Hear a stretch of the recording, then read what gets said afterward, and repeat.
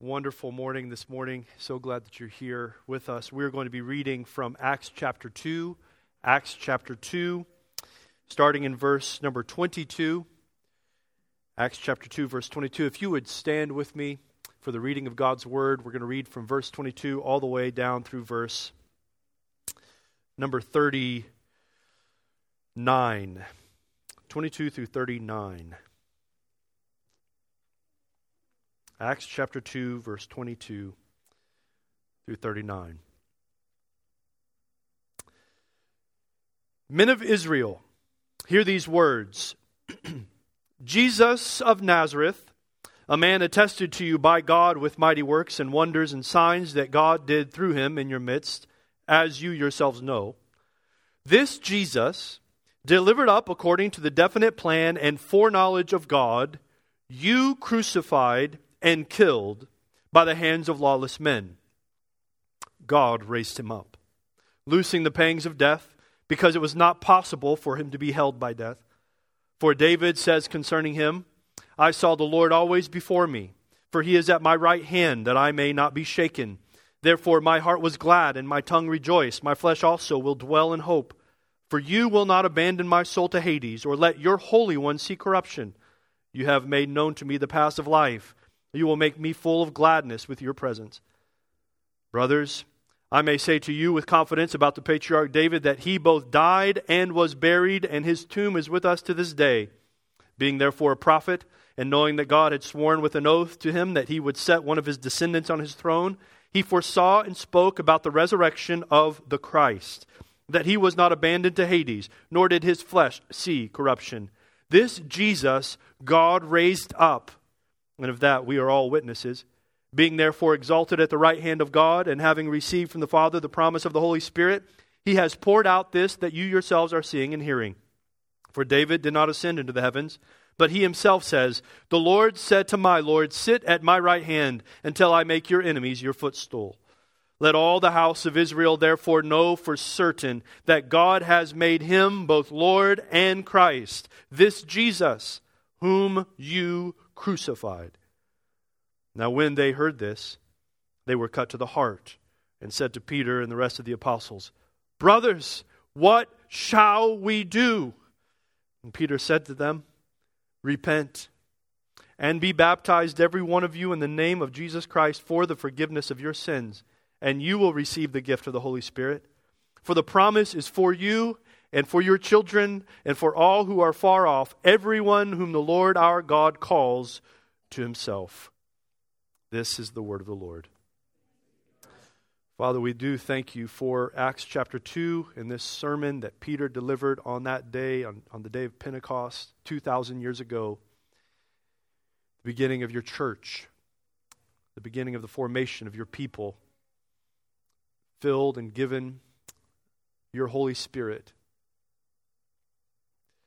I pray for us today as we hear this sermon again, as we contemplate it, that you would do a work of conviction in our own hearts and in our minds, that you would convince us of the truth concerning this declaration about Jesus, that he is both Lord and Christ, and that you would help us by your Spirit, help us consider the implications and ramifications of this pronouncement, that it would have a deep impact on our lives, that we would realize its importance for us, and that it demands a response. I pray for other faithful churches here in Spokane Valley as they proclaim this message today. Many visitors are filling places of worship and gathering today. I pray that you would do a mighty work in their hearts and lives, the hearers of your word today. As we know, you have promised by your prophet Isaiah that your word will not return void. As the rain and the snow give life to the earth and it springs forth, so your word gives life. I pray that it would today. We depend upon your word and your word alone for your work. And I pray for those who are Christians, those who call themselves Christians today, again, that you would do a work reminding us of who we are, of who our Lord is, of who our King is, and of that implications upon our lives.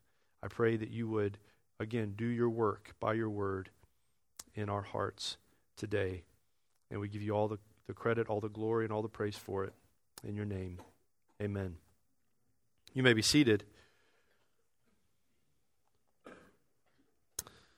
On July 18th, 1776, the Declaration of Independence was read publicly for the first time from the old State House in Boston, Massachusetts. I had the opportunity to go there a few months ago and visit that site. The old State House in Boston, Massachusetts. They stood on July 18th and read the Declaration of Independence for the very first time to a crowd that had gathered under the mezzanine there.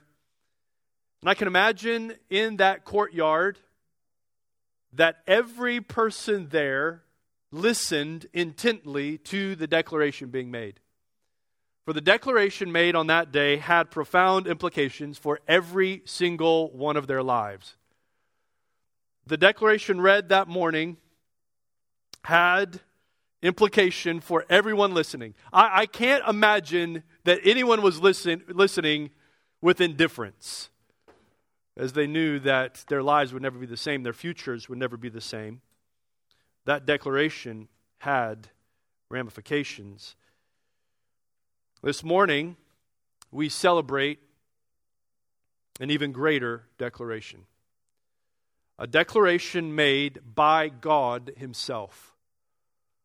And a declaration that has implications for every man and every woman that has ever lived. A declaration pronounced by the Apostle Peter 2,000 years ago. And here was the declaration. Here was the pronouncement. God has made Jesus to be both Lord and Christ. That was the point of Peter's sermon. God has made Jesus to be both Lord and Christ. He is Lord, meaning to Him alone belongs all worship and all praise and all authority. He is Lord. He is the Lord of every man. He is the Lord of all creation. God has declared Him to be Lord. And He is the Christ, the Messiah, the King. To Him alone belongs our obedience, our loyalty. Jesus is the Lord and He is the Christ. And this was no mere declaration of man. You see the importance of that. It's not me declaring this. It wasn't even the Apostle Peter declaring this. It was God Himself that declared this to be the case. God has made Him both Lord and Christ. The Apostle Peter stepped forward that day and pronounced this declaration to a great crowd that had gathered to witness something spectacular. In Acts chapter 2, we see the setting for this great sermon was the pouring out of the Spirit. The disciples of Jesus had been huddled together, waiting, as Jesus had told them, for the promise of the Father that He would send to them. And it had come. The Spirit had come, and the effects upon their lives were that they all of a sudden were speaking in languages, real languages that they did not know. It's a great sound, it says, as a mighty rushing wind. And this disturbance caused a great crowd to gather around these men. And some looked on these men with amazement, it says. They looked on them amazed at what they were hearing because they spoke in languages that they didn't know they could hear in their own tongues. Some looked on and mocked. Some mocked what they were seeing and called it drunkenness. These men must be drunk. And Peter steps forward and he says, no, they are not drunk. What you are seeing today is what your prophet Joel has prophesied. Joel, the prophet in the Old Testament, has told you that the coming of the Messianic age, the commencement of the end of days, listen, get this, the beginning of the end will be signified by the pouring out of the Spirit upon the people of God. He says, what you are witnessing is this fulfillment of that prophecy. And by extension, the beginning of the Messianic age, the beginning of the end, the coming judgment. Joel also says that in that day, the day of the Messiah, the day that the King is acknowledged, he will bring judgment upon his enemies. He will also bring salvation to all those who call upon his name. And he will establish his kingdom with his people, bringing justice to the earth. Peter says this is exactly what Joel has prophesied, and this is what you are witnessing today. Well, if this is what Joel has prophesied, then the question is, where's the king? Where's the Messiah? Who is it? The Messianic age has arrived, and so there should be a king, there should be a Messiah. And that is the question that Peter answers in his sermon. He says, I'm sure you're wondering that if the Messianic age has come, who is then the king? Who is the Messiah?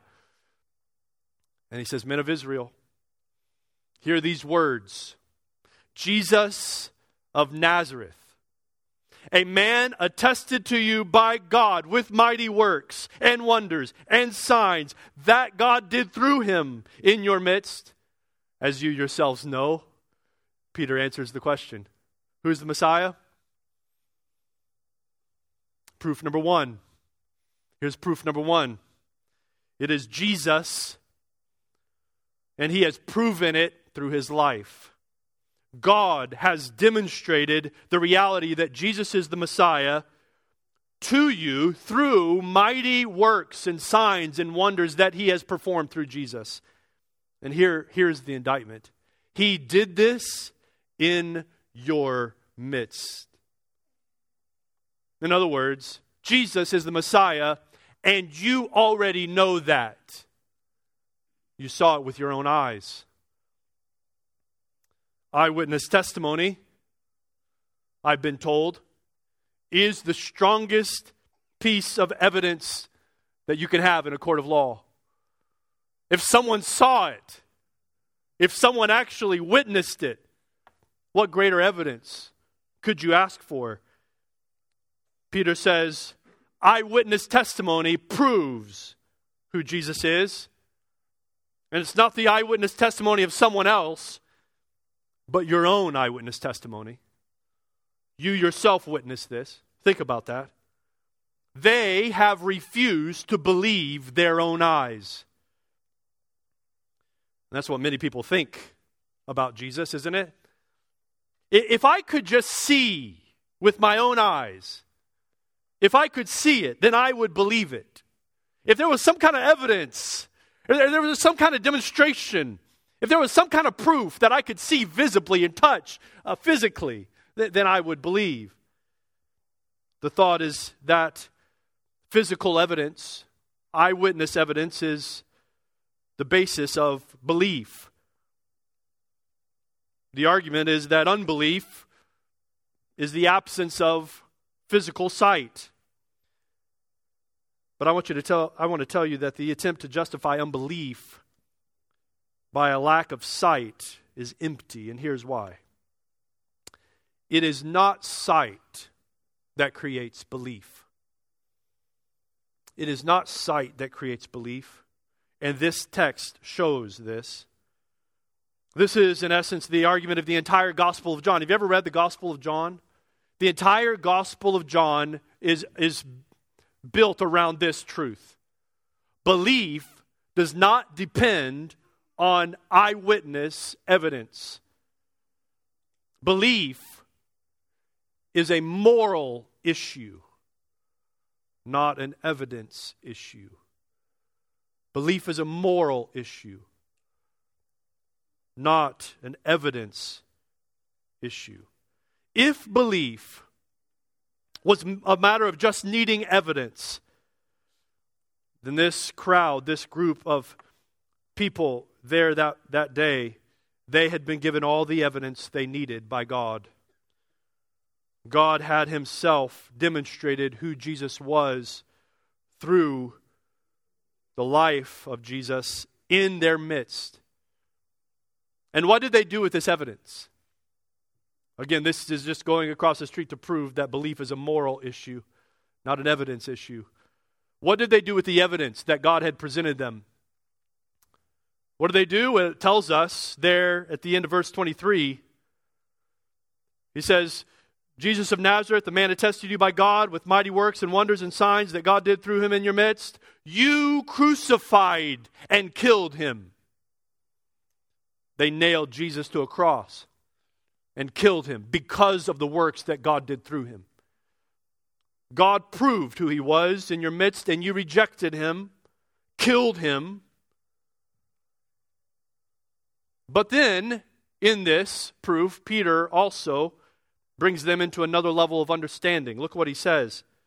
They were not the only actors in the death of Jesus. God had delivered him up according to his definite plan and foreknowledge. That's what it says. This Jesus delivered up according to the definite plan and foreknowledge of God. This then is proof number 2 that Jesus is the Messiah. Not only his life, but also his death. Jesus was crucified according to the definite plan and foreknowledge of God. Get this. Even in their evil and wicked action, they could not thwart the eternal purposes and plans of God. Now here we see a tension in this text between God's action and man's responsibility. God delivers up Jesus. That idea of delivers up is this idea of delivering over to those who would do evil to his son. God delivers up Jesus according, it says, to his definite plan. And yet, man is responsible for their choice to reject and kill Jesus. Do you ever struggle with that tension? Does that tension ever cause questions in your mind? God is sovereign, we say, and yet man is morally responsible for their decisions. Does that ever create questions in your mind? Well, this is a wonderful text to demonstrate the theological reality that God indeed is sovereign. Jesus was delivered up by the eternal plan and purpose of God. This was not happenstance. This was not out of God's control. Their actions were not outside of the control of God himself. In fact, they worked their evil according to the definite plan and foreknowledge of God. God is sovereign, and yet man is morally responsible for his own choices. Yet, the text doesn't seem to feel the need to explain the tension. I asked a second ago, do you ever struggle with this? How can this be possible? God is sovereign, and yet man is responsible for their moral choices. Well, the text doesn't seek to explain the tension. Peter doesn't stop. He doesn't stop to explain the theological conundrum that this creates, right? Because as far as he is concerned, there is none. These realities live in perfect harmony in the mind and plans of God.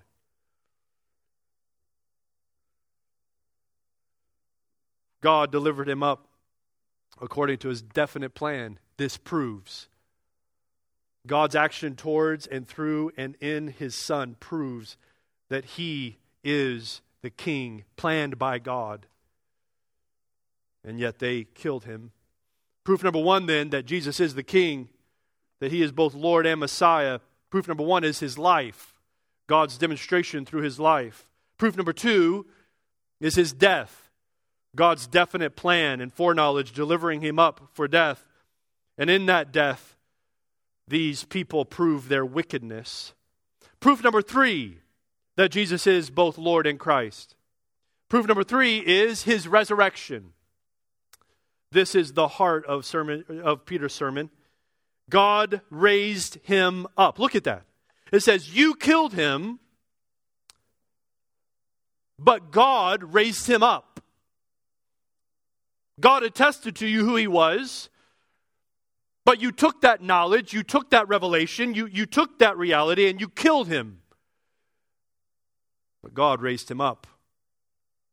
God raised him up, the text says, loosing the pangs of death. I love that phrase, loosing the pangs of death. Pangs, normally associated with birth, the birth pains. The birth pains that then lead to life. But here this term is used in application to death. The pangs of death, the pain, the suffering of death. What does death usually lead to? Nothing. Death. But not so. Not so with Jesus. Loosing the pain and suffering of death, his death brought forth life. His death gives way to birth. Loosing the pangs of death because it was not possible for him to be held by death. Why is it not possible for him to be held by death? Because he is the king. Because he is the one God has given as Lord and Christ. You crucified and killed him, but God raised him up. The irrefutable evidence of Jesus' position as Lord and Christ is his resurrection. So get that this morning. What are we celebrating this morning?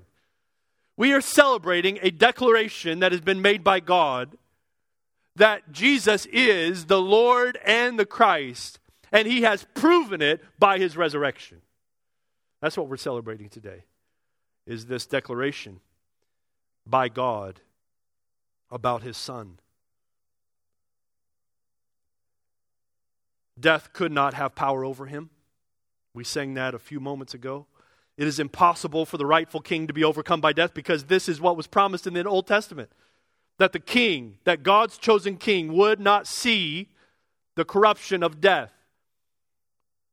In fact, their favorite king, their honored, most honored and revered king, David, says so himself in Psalm 16. This is why Peter quotes this psalm. Psalm 16, look at it there in the text. Here's what Psalm 16 says. The mouth of David says concerning him, that is the king, he says, I saw the Lord always before me, for he is at my right hand that I may not be shaken. Therefore my heart was glad and my tongue rejoiced. My flesh also will dwell in hope. So this is the king speaking about God's preservation of him. This is what he says. For you will not abandon my soul to Hades, the grave, or let your Holy One, the Anointed One, the Messiah, you will not let your Holy One see corruption. You have made me know the paths of life. You will make me full of gladness with your presence. Here David, with assurance, with certainty, knows that God will be faithful to his king. That God will preserve his king even through death. David speaks in confidence. The confidence that he has as Israel's king, that he will not be forsaken by God. He expresses his confidence that God's presence will always be with him, never forsake him. And Israel would have celebrated this text as a proof of God's deliverance of their king from death. And this is something that's lost on us in our society. Understand, as it goes for the king, so it goes for the people. We don't get that because we don't live under the rule of a king, right? We don't understand that way of government or that type of government. But understand, as it goes for the king, so it goes for the people. So Israel would have rejoiced in this text. Because if their king is preserved through death, that means their preservation. That means their salvation. Why will they be saved? Because their king is saved from death. As it goes for the king, so it goes for the people. That's why they say, long live the king! Because if the king lives long, so do the people. But if the king is overthrown, if the king is done away with, that means destruction for the people. So Israel would have celebrated this text as proof of God's deliverance to the king and God's deliverance of them as well, as God's people. But I love this. Look what Peter says. He says, brothers, I may say to you with confidence about the patriarch David, that he both died and was buried, and he's still in his tomb, he says. His tomb is still with us to this day.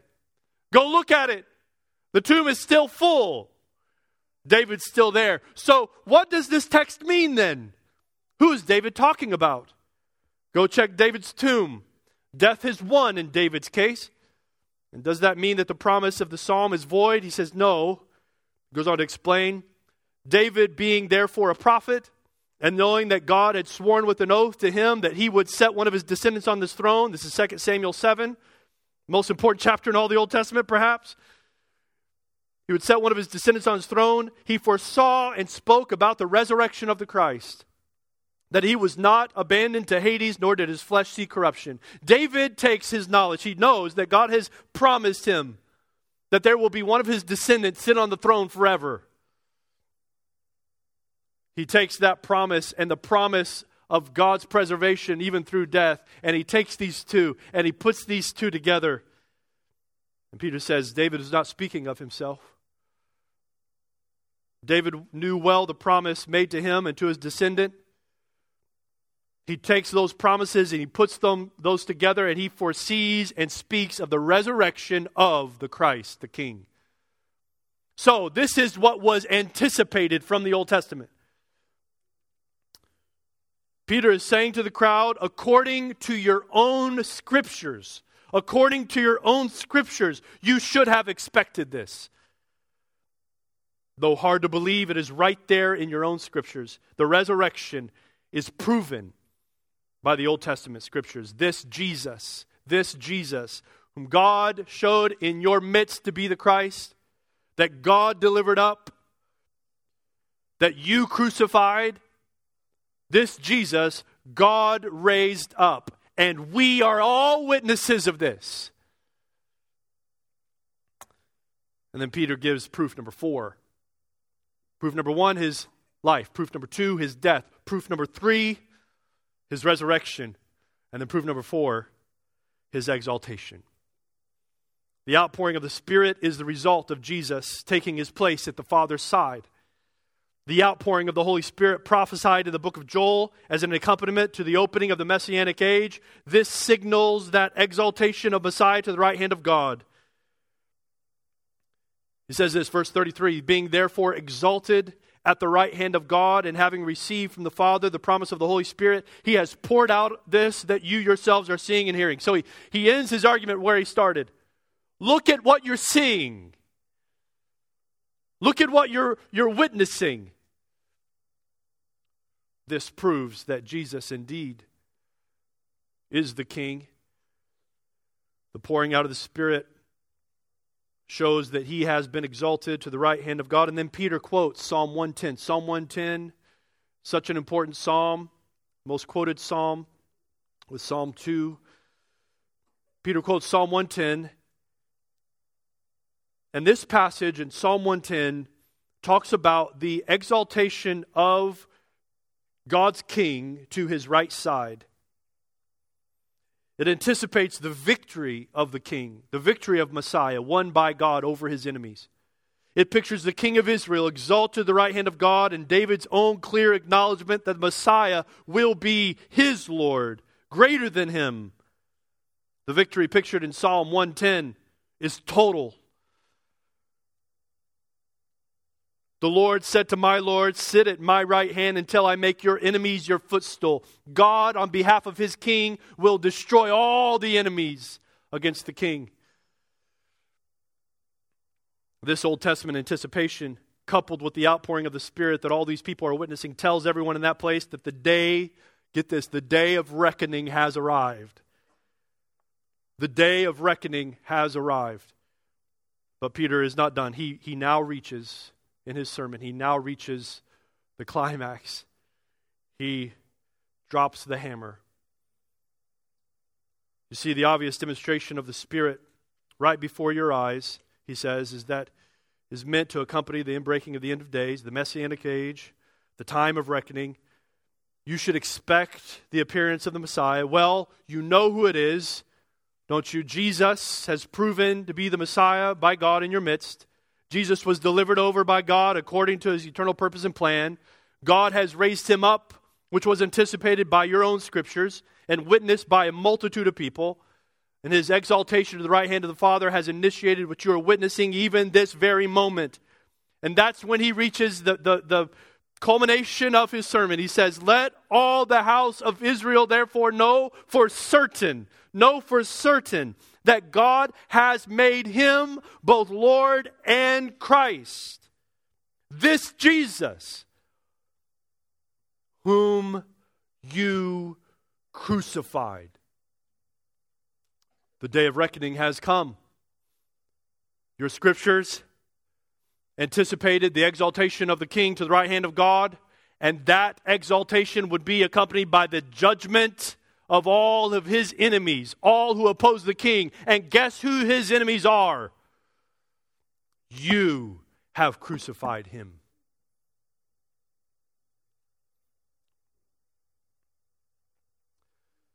This is the declaration of God.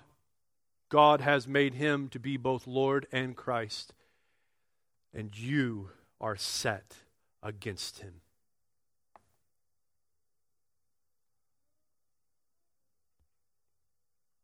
The crowd is confronted by what their conscience already knew, but now is proven with clarity of Scripture and the irrefutable argument of eyewitness. They find themselves under the impending judgment brought on by their undeniable guilt. They, get the gravity of this moment, they have killed their Messiah. They have killed their Messiah. The Lord and Christ, they have killed him. But God has raised him up. And the sign of judgment is upon them. So look at the response that the people have there in that crowd that day. Now when they heard this, they were cut to the heart. Literally, they were stabbed in their hearts. They were stabbed to the heart and said to Peter and the rest of the apostles, "Brothers, what shall we do?" They shouted it, I'm pretty sure. When you're reading the Bible, it's really good to do it with emotion. Like, it's not, brothers, what should we do? Think about what's happening in the passage. Here is the dawning of the Messianic age, which you know what that means. The Messiah is coming to bring salvation to his people, to bring judgment on his enemies, to set up his kingdom. The commencement, the beginning of the end has come. Who is the Messiah then? Well, you know that already. You saw him. He was in your midst. And what did you do to him? You killed him. But this was not contrary to the plan and foreknowledge of God. God delivered him up by his definite plan and foreknowledge. And God raised him up because it was not possible for death to hold him. And you know yourself from the Old Testament scriptures that this had to be the case, that the resurrection must be true. David spoke of God's preservation of his king, and this is what you have witnessed, the resurrection of Jesus. This proves that he's the Messiah. And not only that, but now you see before you the pouring out of the Spirit, which must mean he's exalted the right hand of God. He's pouring out his Spirit, which means he has been exalted, and judgment is coming upon his enemies. And who are his enemies? He is both Lord and Christ, and you killed him. What do you think the response is now?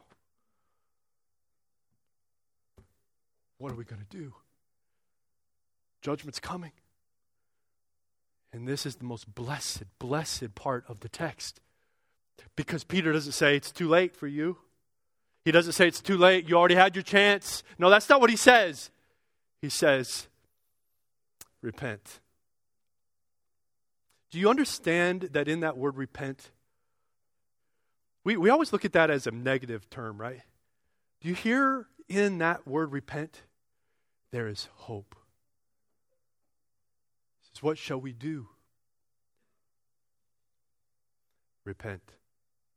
There's still time. There's still a chance. There's still an opportunity. Turn from what you've done. Repent of what? Repent of what you've done. Turn from your rejection of the King and be baptized in his name.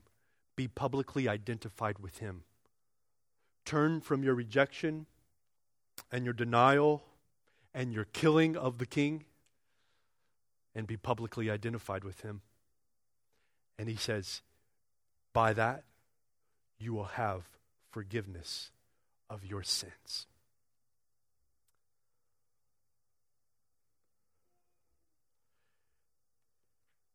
And then he goes on to say, you will then receive the gift of the Holy Spirit, which again was promised to the people of the King. You will receive the gift of the Holy Spirit. You will be one of his people. For the promise is for you. Man, can you imagine what they would have heard that day as they hear that? The promise is still for you. The promise is still yours. The promise is yours. The promise is for you and for your children and for all those who are far off. Everyone whom the Lord our God calls to himself.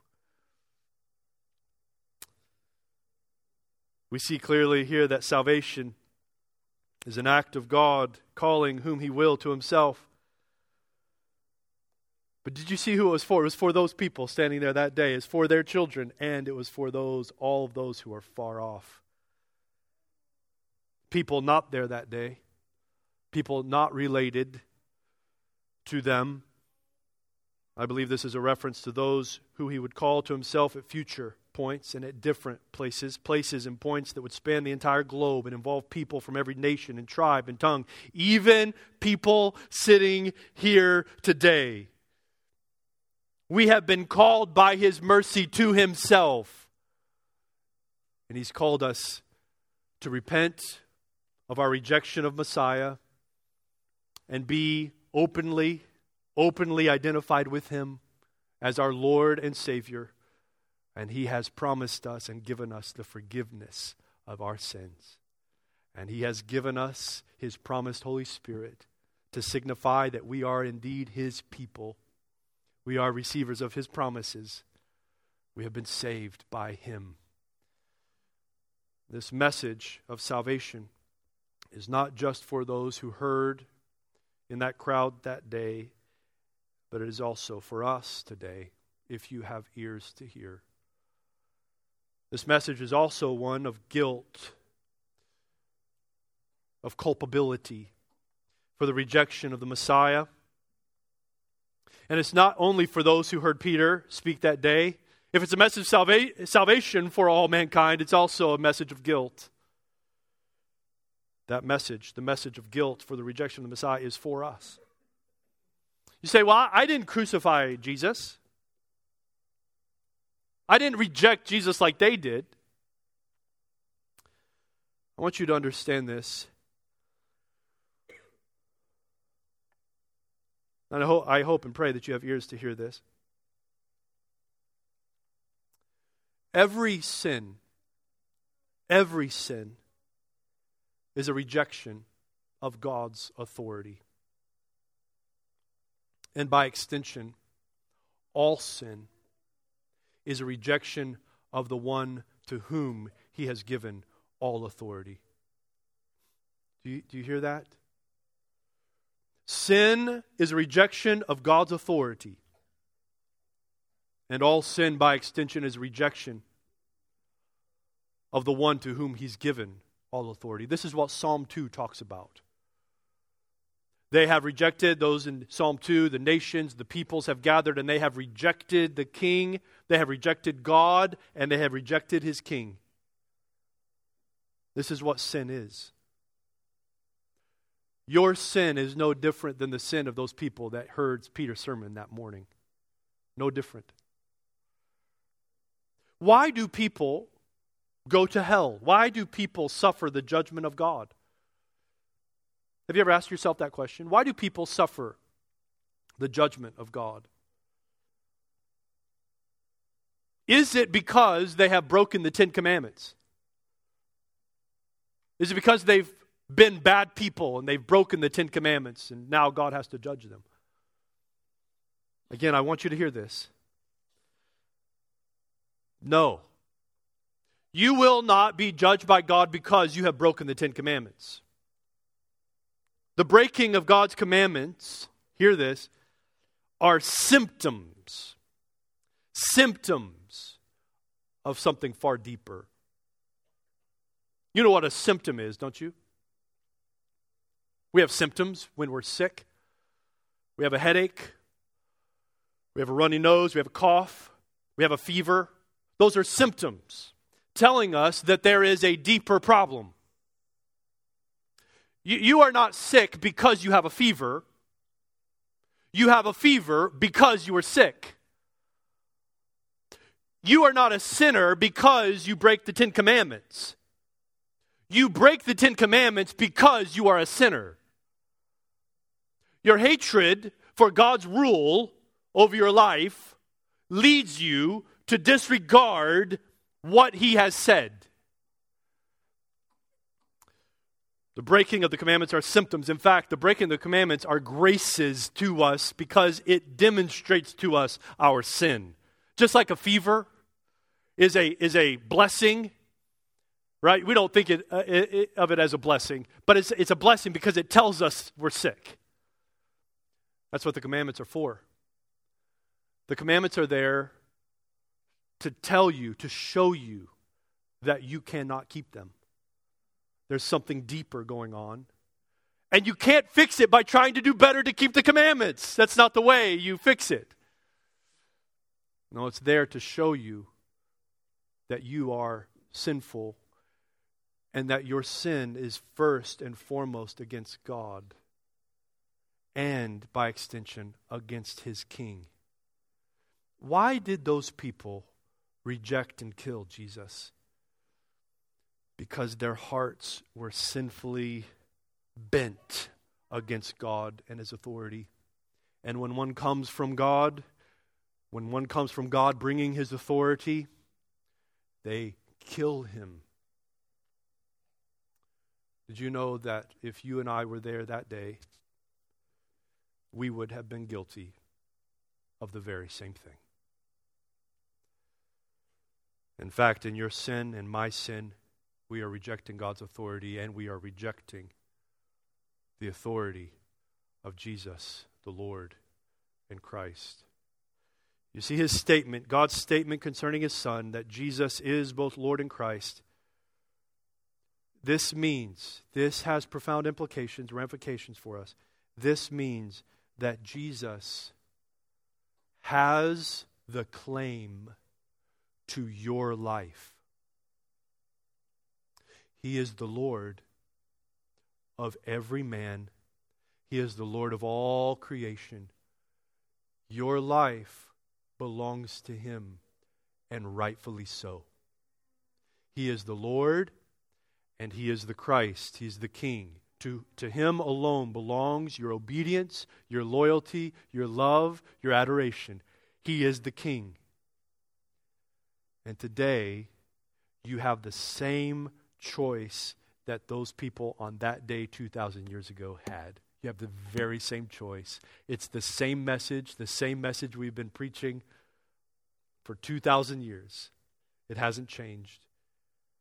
God has declared Jesus to be both Lord and Christ, and this you must respond to. To not respond is to respond. To not make a decision is to make a decision. And what does Peter say that day? He doesn't say it's too late. What does he say? He says, repent. Turn from your rejection of Jesus as Lord and Christ. Submit to Him. Be identified publicly with Him. Make Him your Lord and Savior. Not just call Him your Lord and Savior, make Him your Lord and Savior. Submit your life to Him. By faith, receive what God has declared to be true concerning Jesus, His Son. And give Him your life. Submit your life to Him. And God says, through His apostle, He says, you will have the forgiveness of sins and the Holy Spirit, which He gives only to His people. You will be His. And you will be a partaker of the salvation that God has won for His Son, for His King.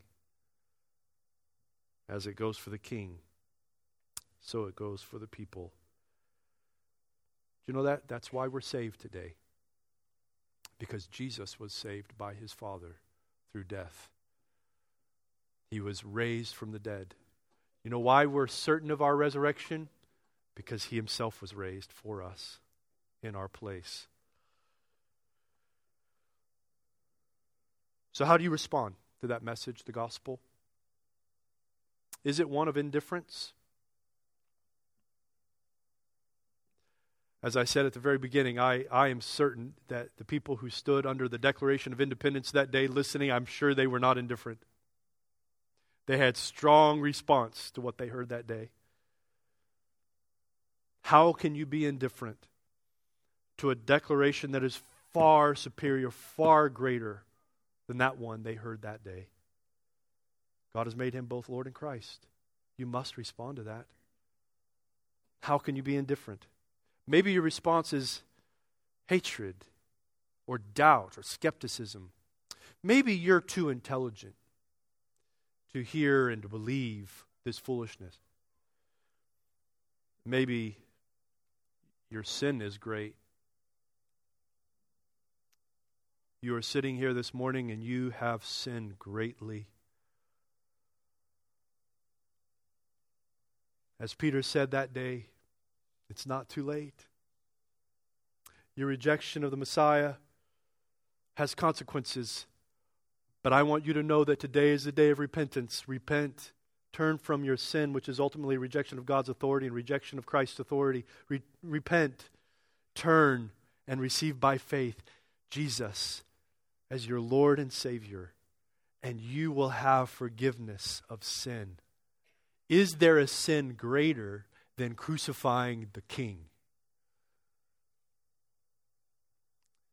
And we are all guilty of that. Your sin may be great, but as we sang earlier, his mercy is more. Maybe you are hearing the message of the gospel, message of God's declaration concerning his Son, and you want to respond in humility this morning and brokenness. Today is the day for you to acknowledge what God has said to be true. Respond by faith, humility. I would love to talk to you today if you have a response of humility and you say, I need to make Christ my Lord and Savior. I would love to help you with that. Please see me after the service or get with somebody that you know here who loves you and wants to help you with that. Maybe you're a Christian and you hear this declaration and it creates in you a joy and a thankfulness. I hope that's the response. A joy and a thankfulness for what he has done. Maybe you're a Christian and you know that you have accepted Christ as Lord and Savior, but you have not been living as he is Lord and Savior. You have not been actually living out that he is Lord and Savior of your life. I would call you today to renewed repentance. Receive this truth as it is a grace for you. And go on in obedience, believing, holding fast, as Hebrews says, to your profession that Jesus is both Lord and Christ. Let's pray. Father, we thank you for this word. We thank you for this sermon delivered 2,000 years ago. We thank you for the declaration, for this statement, the pronouncement, that you, God, have made Jesus to be both Lord and Christ. I pray that through this week you would not stop doing the work of your word in our hearts, that you would help us flesh out the implications of this truth, that Jesus is both Lord and Christ. To him belongs our worship, to him belongs our obedience, our love, our adoration, our very lives. And I pray that you would work in all of us. I pray for those who are here that are not submitting to Jesus as Lord and Christ. They are in their hearts and in their lives continuing to reject him. I pray that you would, by your grace, humble them, even now, humble them, bring down the walls of resistance Bring them to a place of humility and acknowledgement. I pray that as they look at their sin, that they would not be overwhelmed by their sin without looking to the overwhelming grace that you have provided in your Son, Jesus. You know, that today would be the day of repentance, faith, and forgiveness. We give you all the praise and the glory for your work by your word in our lives. In your name we pray, amen.